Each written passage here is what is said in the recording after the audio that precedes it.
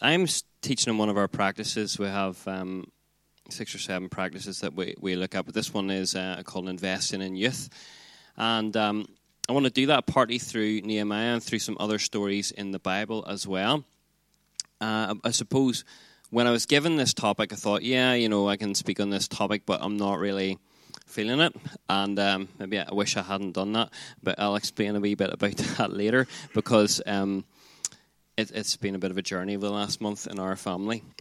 So I want to talk a little bit about Nehemiah, just to reference something in Nehemiah. As we've journeyed through the book of Nehemiah over the past few months, I've been struck about, we talk about rebuilding the walls, but the level and quality of the wall building is something that I was really struck by. And a few times we've talked about how there's these 2 guys, I call them Statler and Waldorf, the Bible calls them Sanballat and Tobiah, and how they basically said, oh, look at these guys rebuilding their walls, they're pathetic. Like, even if a fox jumped on them, they would fall over and crumble away. But they eventually get to the point where they completely rebuilt the walls of an entire city. And it kind of doesn't make sense in a way, because there's only possibly only 10,000 people in a place that used to be a city. There's a remnant because most of Israel have been taken away into slavery. And so you look and you think, these guys have rebuilt all the walls. And if it was me, I would have said, look, here's what could we actually, together as a group of 10,000 people or however many were there, what could we defend? Let's build a really sensible wall around us to keep us safe. But they have a different vision. They have a bigger vision. They don't have a vision for themselves. They have a vision for a preferred future, a God-given future. So they rebuild the entire walls. And that must have been weird. Imagine being in a city. We've rebuilt all the walls, but there's nobody in it. It must have been a strange experience. Maybe we don't think about that. But what I want to talk to you about today is that God gives us visions that are bigger than ourselves. And visions actually that there's stuff that we do. There are ways of us thinking that our children or our children's children will live in the good of. But if we don't have that big vision, if we don't have that big picture now, they'll never live in the good of that. So I just remind you a wee bit about Nehemiah.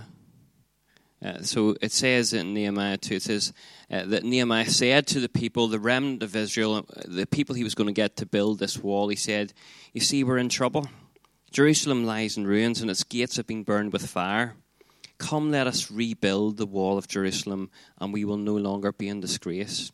I also told them about the gracious hand of my God on me and what the king had said to me. And they replied, let's start rebuilding.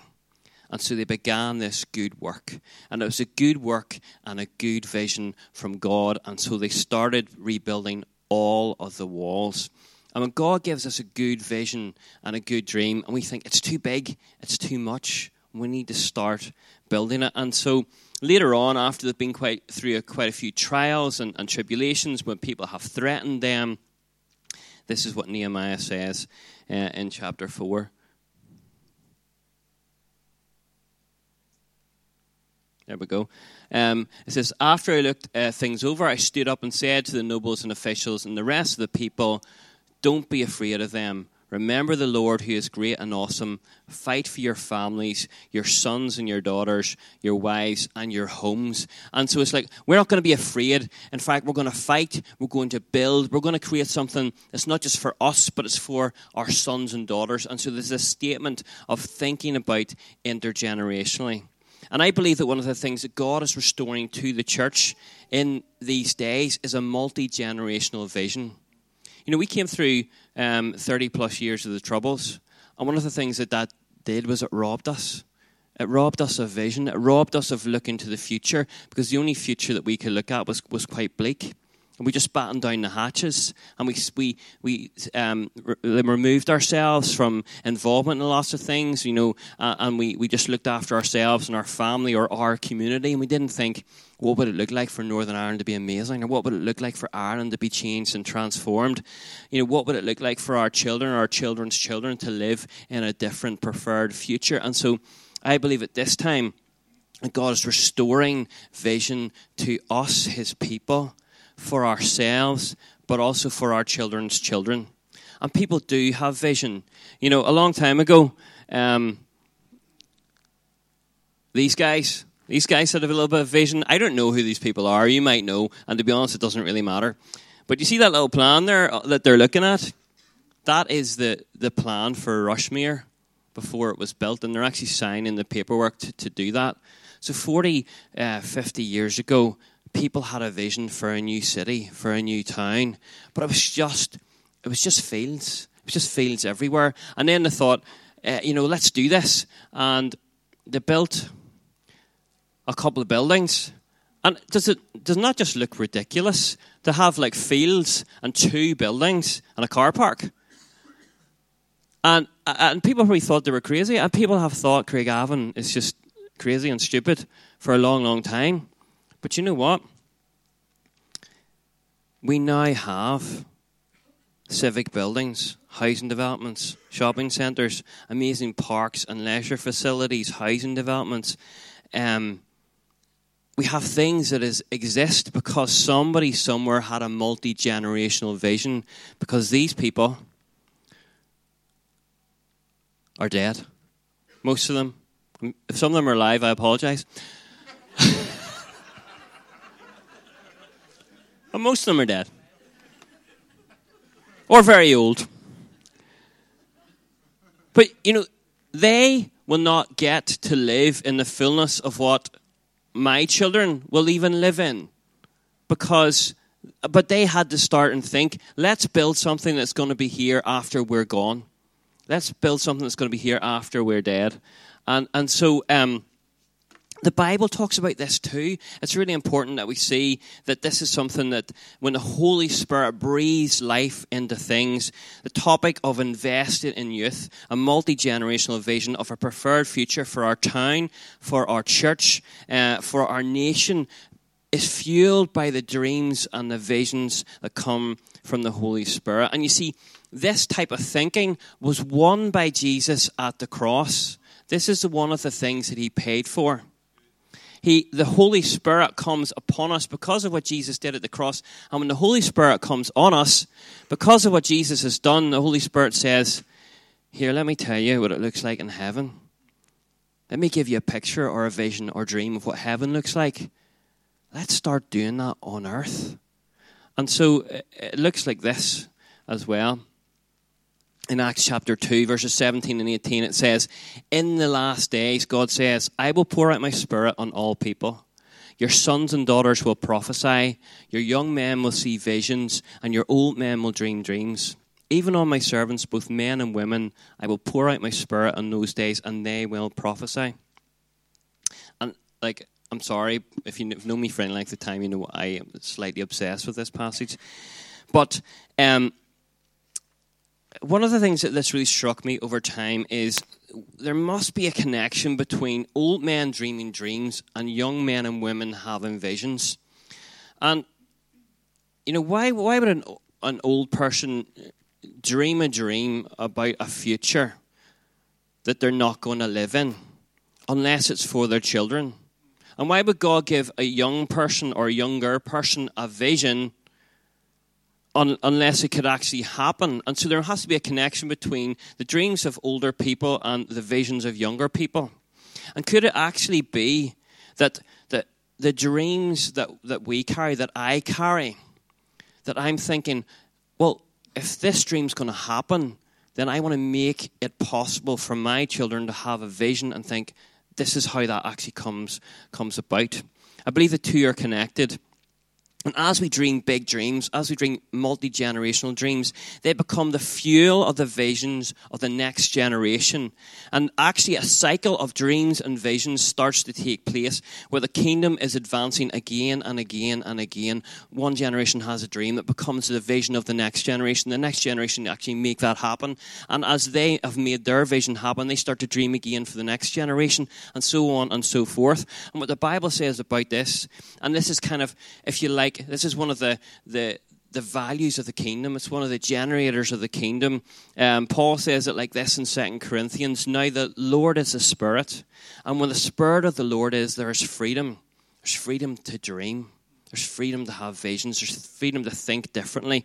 And we all, with unveiled faces, contemplate or reflect the Lord's glory. And we're being transformed into his image with ever-increasing glory, which comes from the Lord, who is the Spirit. So we go from glory to glory. We're transformed into his image. But it's not just about us. You see, when we are transformed into the image of God, we look around at the things around us in life that don't look like God and say, that has to change.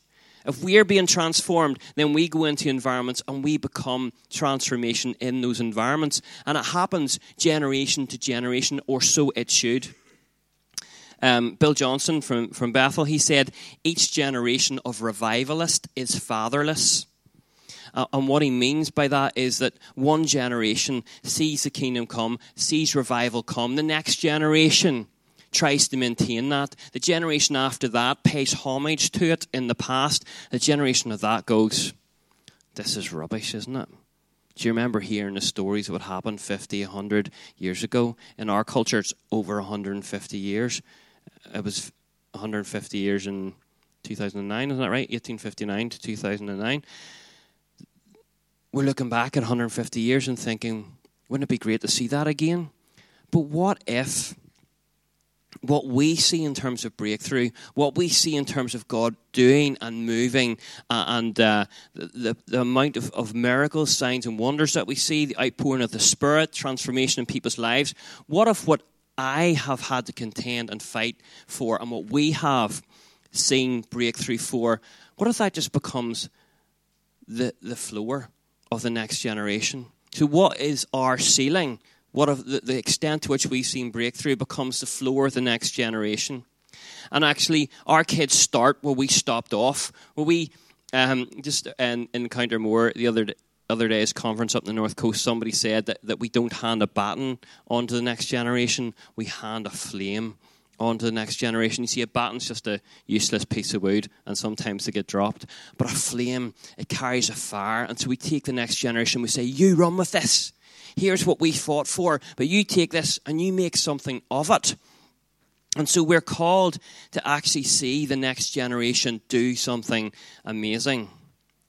And our Spirit-filled dreams will shape the investment that we make in the next generation. And that's what investing in youth is actually all about.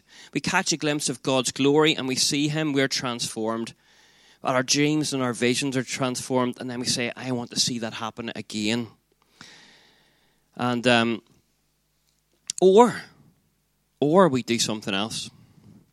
And I'm not going to name the church. I'm not even going to reference where it is. But a number of years ago, I watched a church build a new building. And they had a really, really old building, and they needed a new building. And so they built a new building, and it was amazing, really nice car park around it, and lovely facility. But it's just ever so slightly smaller than the building they had before. And I remember driving past and thinking, that reflects the vision of that church, is that they've built somewhere to house themselves. They haven't built somewhere that actually any growth is going to happen in. In fact, they've built something to maintain and decline. But it's nice and it's comfortable. And do we want that for our children, that what we hand them over is some kind of maintenance program? Or do we want to hand them over a fire, put a fire in their hands? Because we want to see a city transformed. We want to see a nation transformed. And so we need big vision. And if you have small vision, if you have short-term vision, you do what very often they do in our government. So we drive around in petrol cars, diesel cars, don't we? Are we running out of fuel? Yes. Do we think about that? No. Do we care? No. Why? Because we'll never have to live in a circumstance where there's no petrol. But our children will. And our children's children will. And the use of fossil fuels versus renewable energy and the policies around that, I could talk about. It's another sermon, and I'm not going to go there today. But what I want to say to you is this. It's a huge cost to invest now in renewable energy so our children will have electricity in the future. Is it worth it? Are we prepared to pay the price now in this generation so that our children can live sustainably and have lights and electric in the future? If it came down to it and that's what it was, we'd be like, yes, I am willing to invest in the future of my children. So I'm going to have to make some hard choices. I'm going to have to pay out some money. I'm going to have to think about the environmental responsibility of how I live my life now, because my children's children will live in the toxic waste of our mess if we don't change. And so I think when it comes to us, when it comes to Christians, we need to think as well. And I'm going to just show you briefly. I'm rushing this, but I think it's because I feel like God wants to do some stuff in us this morning. Okay, so David at the end of his ministry, at the end of everything he'd done, he brought peace to Israel. He brought prosperity. He fought a lot of battles and created Israel as a nation. And he gets to the end towards the end of his career, the end of his life, and he wants to do something. He wants to build a temple for God. And this is what God says. King David arose to his feet and said, "Listen to me, my fellow Israelites, my people. I had it in my heart to build a house as a place of rest for the ark of the covenant of the Lord, for the footstool of our God. And I made plans to build it. But God said to me, you are not to build a house for my name, because you are a warrior and have shed blood." And so David got really grumpy, and he just said, "That's it, me and you, God, we've fallen out," and he died. Okay? What he did was he thought, that's okay. But could my son be the person to build the temple? And so then what he does is he got his son Solomon, and he said, here's my plans, Solomon. Plans for the portico of the temple, its buildings, its storerooms, its upper parts, its inner rooms, the place of atonement. He gave him the plans that the Spirit had put on his mind. Okay, so his dream that the Spirit had given him, he gives the detailed plans to Solomon, and he says, all the surrounding rooms for the treasuries of the temple of God, for the treasures of dedicated things. He gave him instructions for the divisions of the priests and the Levites, for all the work of serving in the temple, as well as for all the articles to be used in its service. And it says here that Solomon went up before the Lord in the tent of meeting, and he offered sacrifices.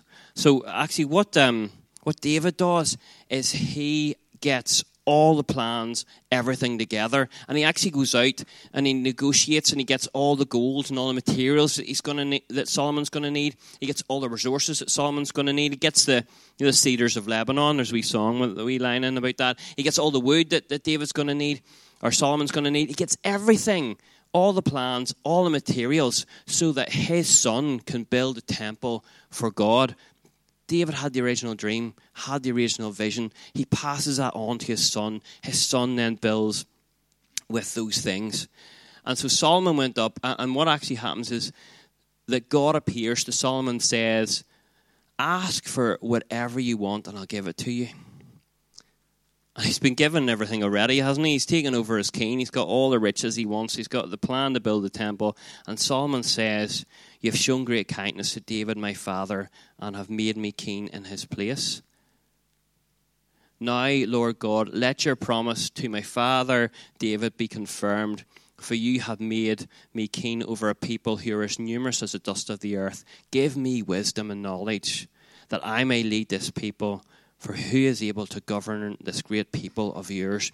And next bit says, God said to Solomon, "Since this is your heart's desire, and you've not asked for wealth, possessions, or honor, nor for the death of your enemies, and since you have not asked for a long life, but for wisdom and knowledge to govern my people, over whom I have made you king, therefore wisdom and knowledge will be given to you, and I will also give you wealth, possessions, and honor, such as no king who was before you ever had, and none after you will have." Then Solomon went to Jerusalem from the high place at Gibeon, from before the tent of meeting, and he reigned over Israel. And Solomon could have asked for wealth and status and riches. He could have asked for victory, but he asked for wisdom. And that's my prayer for our kids, is that they won't run after just the things of this world, that they won't think, I need this, I need that, this is going to make me happy, this is going to make me successful, this is going to make me popular, this is going to give me power, that actually our children will cry out for wisdom because they need it. And we need to invest in them because they are going to live in a world, I just don't know, it just changes so quickly. We need to think about that. We need to think about our kids being in those environments. But David must have modeled something to Solomon, that when Solomon was faced at quite a young age with that sort of thing, what is it you want? God says to Solomon, what is it you want? Solomon goes, give me wisdom and knowledge. That's what I really need, is wisdom and knowledge to know how to do this well. So for our kids and for our young people, can we be like David and create the circumstances around which they will thrive? Can we invest in them strategically? Can we fill their hearts and their heads with visions and dreams from God so that they know what way to go? Can we help them? And so one of the things we do is we invest in our kids every week in children's ministry. And that's fantastic. But that's 1 hour a week. And that 1 hour a week will not define how they go in life. It will help, but it will not define them. What will define them is what happens at home, what happens in family. It's a real challenge to be a parent. And Solomon got wisdom and knowledge, and we need, as parents, wisdom and knowledge to know how to teach our kids how to go. But as well as teaching them how to go, we need to teach them how to dream and how to have vision and big dreams and big visions. We want our kids to think, God has a future for me, a plan for me. I'm going to be part of transforming this city and this nation, just as my parents were part of transforming this city and this nation. They would carry that sense of calling with them. But they live in a world where it's really hard for them to know what way to go. There's all sorts of messages, all sorts of voices, all sorts of pressures on them. How are they going to figure this out?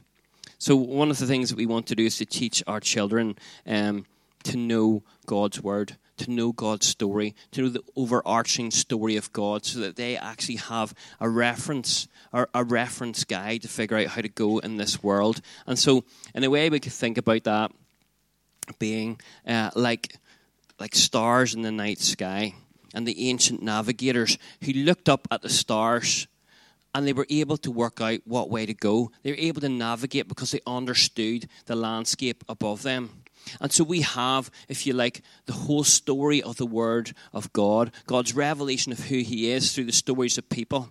And they're a bit like those stars in the sky that an ancient navigator would have looked up from a boat and thought, what way do we go? Well, if we follow this star here and it takes us to here, and this set of stars here. And so when our kids are in the darkness of the world, and they don't know what way to go, they can look up at the great and the grand story of the wonder of God and His stories through people and go, what I'm going through right now is a wee bit like Moses. And this is the way God led Moses, therefore this is the way I am to go. Look at the way God led the children of Israel. Well, He's leading me through a desert right now. Well, that's the way I'm to go. Look at the stories of Jesus and the apostles. That helps me to understand the way to go. And so the Word of God becomes this wonderful map that we can actually navigate life by, rather than the alternative. Because you see, we're on the boat and there's a current. So either we're pulled around by it or we navigate by the stars. And our fixed position, you always need a fixed position. You always need a reference point when you're navigating. If you have a compass and you have north, or you have a star that you can navigate by. But our fixed position, our compass, is the Spirit of the living God, is the presence of God within us. And so we have to teach our children to value the presence of God, to hear the voice of God, to listen. And so what Al was talking about earlier, about how we actually sometimes need to just wait and rest and listen to what God is saying and to know Him. And when you don't know what way to go in life, rather than running around or being pulled by people or things, we actually rest and we go, right, God, I want to just get connected with your presence, because it's in your presence. That's what is my compass. That's my centering point. And as I center myself in you and you guide me, and I am able to navigate because of the stories that you've given me in your word, and I'm listening to your voice. Our kids need to know how to do these things because they're in a battle.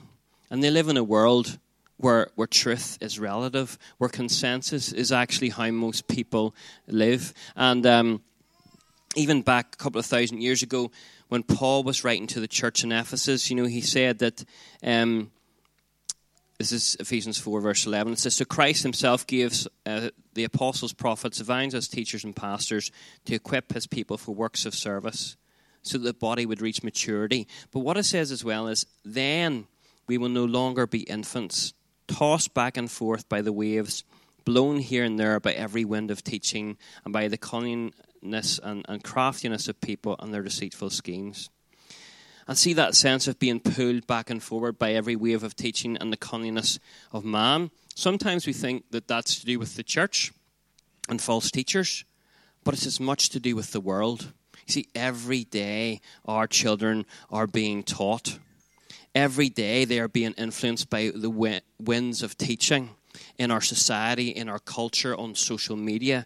Every day they're being pulled about by the cunningness and deceit of man. How are they to know what way to go unless we raise them to be mature? And the journey that they have to walk is sometimes dark and sometimes hard. And for our family, over the past kind of month or so, what we've had the journey, our children have had some stuff happen to them. As a Christian and as a leader, you always think you're up for the fight, but then the enemy goes after your kids, and you kind of hope your kids are up for the fight too, whether they want to be or not. And as a parent, you try and do your best, but you can't protect your children from certain things. Physical trauma, emotional trauma, all sorts of things. And you have to watch at times your children, and you have to help them and walk them through pain. And we've been there as a family. And what I've learned about my children is that they don't blame God when life doesn't go their way. That when they're in pain, physical pain or emotional pain, when they experience bullying from people that they shouldn't, actually what they want to do is turn to God in worship. Is turn to God in times of pain. And one of our children had a really terrible thing happen to them recently by somebody else.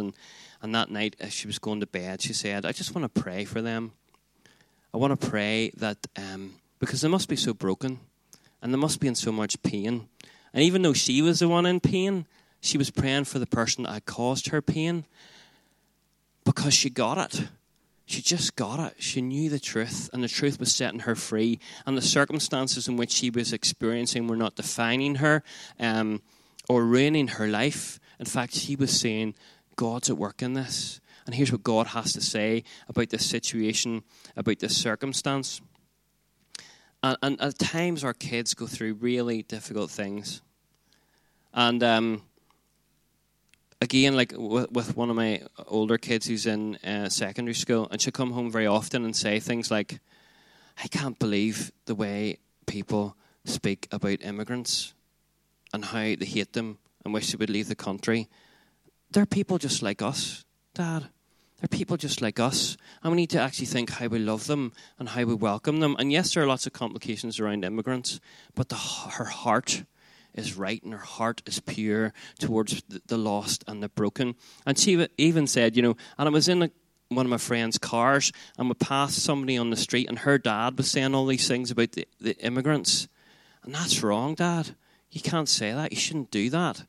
And so I'm seeing my children being able to navigate situations and circumstances that they don't have a huge amount of history for, but they have the Word of God in them. And we've done our best to bring them up well, so that when they face new things, when they face unexpected things, when they face trauma and brokenness, they're able to say, "This is really hard, but here's the way to go. I know what to do. I know the right thing to do." And I just love that. It breaks my heart at the same time when my kids are going through pain. But the fact that they're able to navigate it, to figure it out, just blesses me so much. Our children have to do something. We have to teach them how to swim against the current. Everything in this society and in this world at times is going against the ways of God. And we saw that over the weekend there with the vote on abortion in Ireland. And we just go, no, this is not right. This is not the way God made it to be. The value, the sanctity of human life is being attacked, and we have to go in a different direction. And our children are facing pressures in society and in culture that we are facing too, but they're going to face it even more. And I love this picture. If we can get it back. Can somebody get me the picture back? There we go. Of salmon swimming upstream. And you see, these stupid fish, right? All the other fish are going in one direction. Let's go with the current. Let's go with the flow. That's what you do. Let's go with the flow and the current, because that's the easiest way to go, isn't it? Everybody's going that way. Everybody's going that direction. But these guys, no. They want to go the opposite direction. The whole current and everybody is going in one direction, and they want to go upstream. And they want to go up waterfalls instead of down waterfalls. And they want to go away from everything else. And what they have to do to enable to do that is to come out of the environment in which they're in, to enter a different environment, so they go from what they're used to, from what's normal and natural to them all the time. It's only in the traveling through the air that they then have forward momentum. And that's what enables them to get to where they need to go. And I think in some ways that's a really good picture of what it is we need to be teaching our children, is how can you stop being immersed and pulled along by the environment in which you're in, to come out of that into the presence of God, into the reality of heaven, to encounter the living God, and from that place take the momentum of heaven and go against the current, against the stream, against the flow of life and society, and at times say there is a different way. There is a different way to live. And our kids are constantly bombarded by one worldview, which is the worldview of earth. We need to educate them on the worldview of heaven so that they'll figure this out. I cannot follow God and go in the same direction as everybody else all of the time. And we have to learn, they have to become naturally supernatural kids that know God's voice, that know his presence, that seek his voice and seek his presence, that will come out of the environment they're immersed in and go back into his environment. So one of my kids loves music, absolutely loves music, listens to music all of the time. And she said to me recently, I'm really sick of pop music. I just really sick of it. And you know, like, most of the songs don't make any sense and they're rubbish.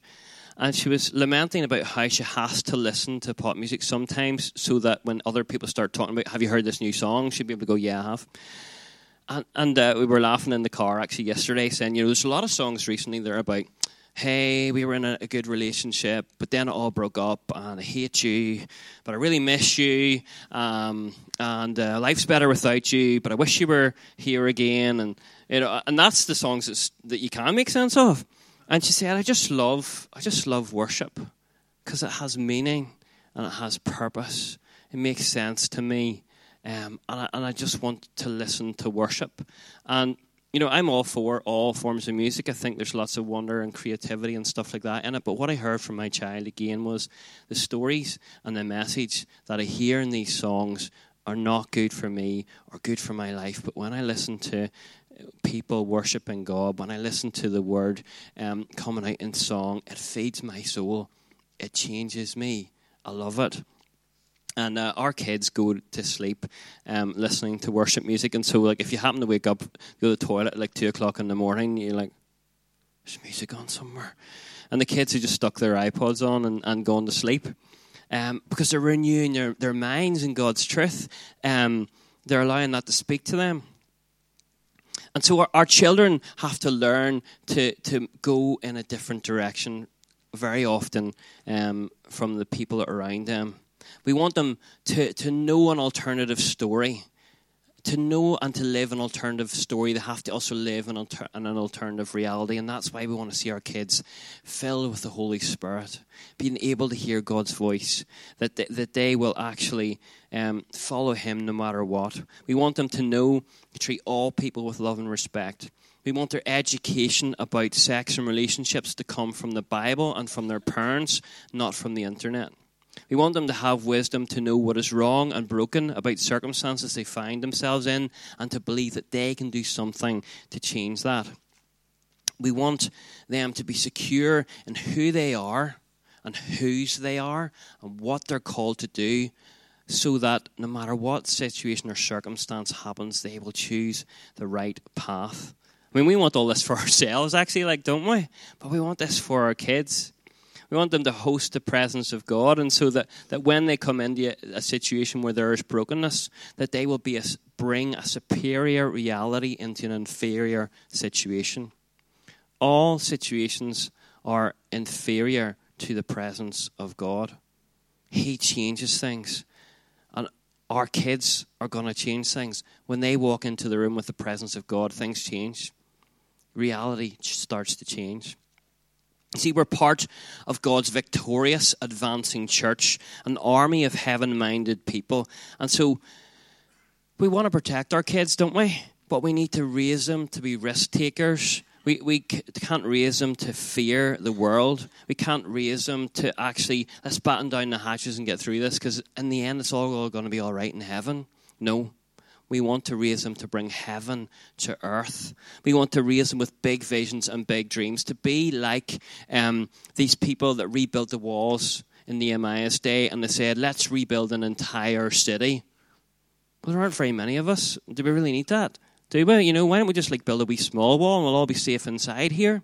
I don't want that for my kids. I want them to say, and my son, actually, he's 7. He keeps saying to me, when I grow up, Dad, he's been saying this for a couple of years, I'm going to make Lurgan into a city. And I'm going to have to build a lot of things, because it isn't big enough. It's going to be a city one day. And he said, I'm going to build a really big bridge as well, Dad. I'm going to build a bridge from here to Africa. And on that bridge, there's going to be lots of benches. Because he said, when the poor people are coming from Africa to here, they'll need to rest along the way, so I'll put benches along the path because they need help. And so let's build a bridge over to them so we can rescue them. And, do I just go, that's a load of rubbish? Think about the impossibility of building a bridge from here to Africa. Or do I go, Zach, that's a fantastic dream. That's a fantastic vision, that you have that heart, that you want to see your area thrive, but it's not good enough for you, that you want to see the people in the place that you think is the worst, where people are the poorest, that you want to actually think, how can we rescue them and bring them from where they're at to somewhere that's good? And so I think that's enough. What I would love to do today is just to pray for you guys, particularly if you're a parent of a child that comes to this church. Could you stand? Or if you're a parent of a child of church-going age, if you're a visitor and you have kids that are here today, I'd love for you to stand. And I would love for us to pray for you, that God would give you visions and dreams for your children, and that you would be able to lead them in your home, where they're at every day, to teach them God's ways, to teach them to love God's word, teach them to listen to the Spirit, and that we just, in our frailness and our brokenness, because parenting's so hard, isn't it? So hard. It's sometimes it just gets harder and harder and harder, but God has a way through for them. And when we catch that vision, they become envisioned. And and the dreams and the hopes that we have from God become the fuel for them, for the next generation, and for the next generation. So if you're not standing, could you reach out your hand to these people, or you can put your hand on them if you can reach them, and let's pray that God will bless them.